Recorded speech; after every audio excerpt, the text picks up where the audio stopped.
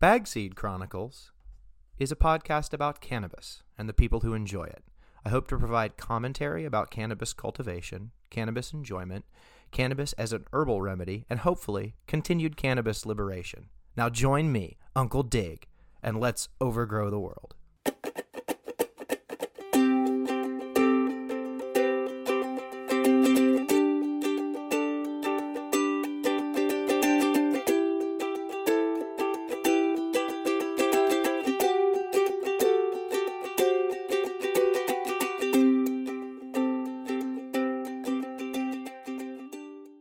Hey, welcome to the Bagseed Chronicles. This is Uncle Dig. I didn't have any guests today because I don't want to give anybody bad luck because it's episode 13. Also, this buys me some time so I can line up some more guests in the future. Speaking of future guests, Carlos Mullen from out at No Bad Days Ranch will be joining me again soon.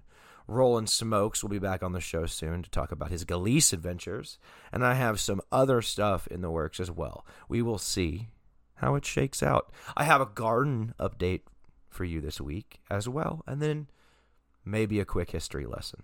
So, without further ado, let's get started.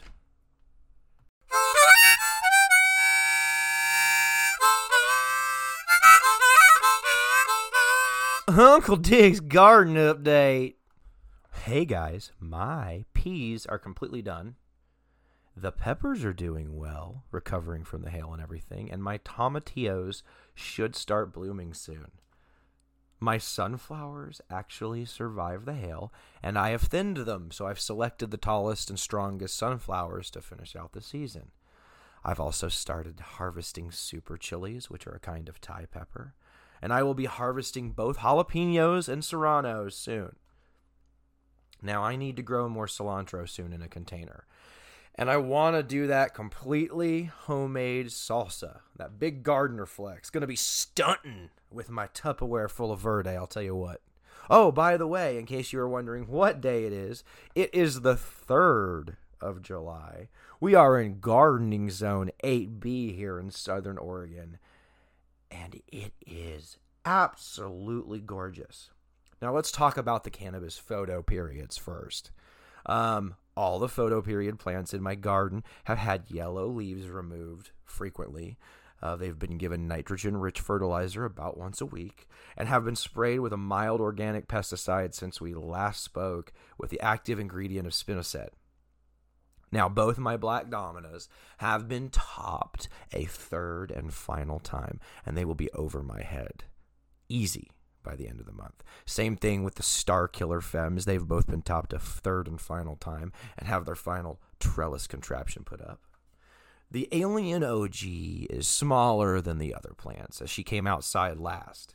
She's only been topped twice, but she's catching up to the others quite nicely, and she has a quite interesting aroma. The bag seed, right, that I'm growing that I call Strawberry Dream is growing tall. She has been topped a third and final time. Now, my 2 CBD Dutch treats in the 30-gallon containers have not been topped a third time. And they will need to be soon, but I need to pick up some more gardening twine first. That's how I kind of do my trellising. And that's pretty much the update for the photo period plants. Now on to the autos. The Tangerine Dream auto flowers may have received their final dose of fertilizer on Friday. Just a little cha-ching from Fox Farms. And I think they are in mid to late flower, but I am not sure. The main cola on the larger plants keep adding bulk, even though I expect it to start finishing. It's kind of a good problem to have, but it's going to make timing the flush kind of difficult for me. The Afghan mass autoflowers are still building flowers, but are still probably an early mid-flower. They have stopped stretching and are focusing on bud development. One of them smells so rank, like a corpse. I smelled it, I almost gag. I'm so excited. It's got that funky, like, almost rotting corpse, like, dead skunk, like, dog puke, like, smell to it of like a really weird narcotic trippy indica. So I'm excited about this one. My partner is not. Anyway, but the candy cane actually smell delicious and sweet, and I expect to be harvesting my first autoflowers later on in the month, which means I may be smoking 2021 outdoor flower by late August, which would be amazing. Let the harvest marathon begin. Speaking of harvest, guys, this harvest is going to be great. Not just for me, but for all the growers I see out there. Everyone's killing it. Everyone is on point with their shit, man. Last year gave people a lot of time to think about their gardens, and it shows. Let's get it, Gromies. We will be smoking flat blunts by Christmas. Let's overgrow the world. Moments in cannabis history, yeah. Today on Perfidious Albion History, we'll be taking a break from our usual programming, and we'll be talking about the Scythians and drug use. The Eurasian steppe, also called the Great Steppe or the Steppes, is the vast steppe ecoregion of Eurasia in the temperate grasslands, savannas, and shrublands biome. It stretches through Hungary, Bulgaria, Romania, Moldova, Ukraine, Western Russia, Siberia, Kazakhstan, Xinjiang, Mongolia, and Manchuria, and with one major exclave, which is a part that's not connected to the greater geographical feature, the Pannonian Steppe, or Pudsta, located mostly in Hungary. Now, one of the first steppe nomadic peoples to violently carve out an empire for themselves, the Scythians ruled from the Carpathian Mountains in the west to the Ordos Plateau in the east, basically the whole Eurasian steppe and some surrounding territory.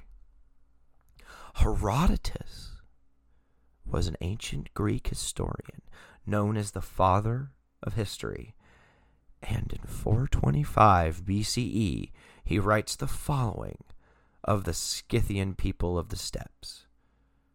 Herodotus reporting on the post-funeral rites among the Scythian people, which involved a cannabis vapor bath.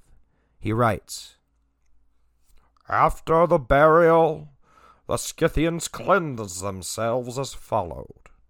They anoint and wash their heads, and, for their bodies, set up 3 poles, leaning together to a point, and cover these over with wool mats. Then, in the space so enclosed, to the best of their ability, they make a pit in the center, beneath the poles and the mats, and throw red-hot stones into it. They have hemp growing in their country, very like flax, except that the hemp is much thicker and taller. The Scythians then take the seed of this hemp, and crawling under the mats, throw it on the red-hot stones, where it smolders and sends forth such fumes that no Greek vapor baths could surpass it.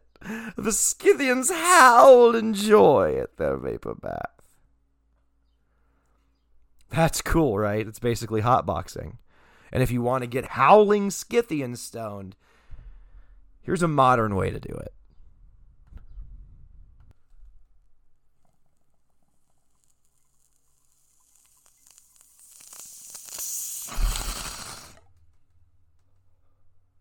How to get howling Scythian stoned.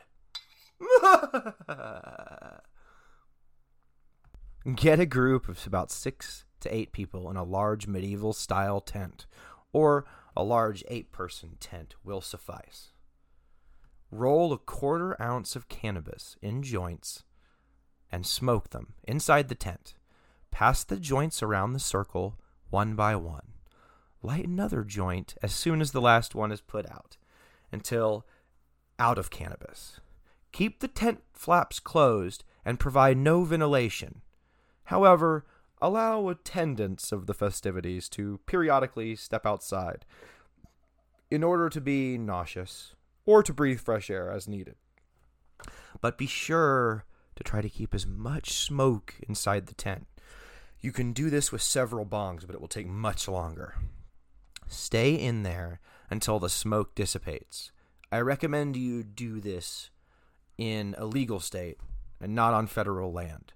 It will be comically obvious to everyone who sees the tent is at the campground what you were doing.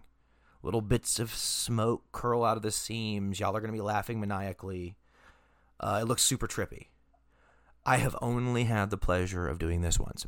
Myself and Corvidia, guest of Bagseed Chronicles episode 7, check it out, basically just kept feeding joints into a circle that never realized we were finishing the joints because they were already too high.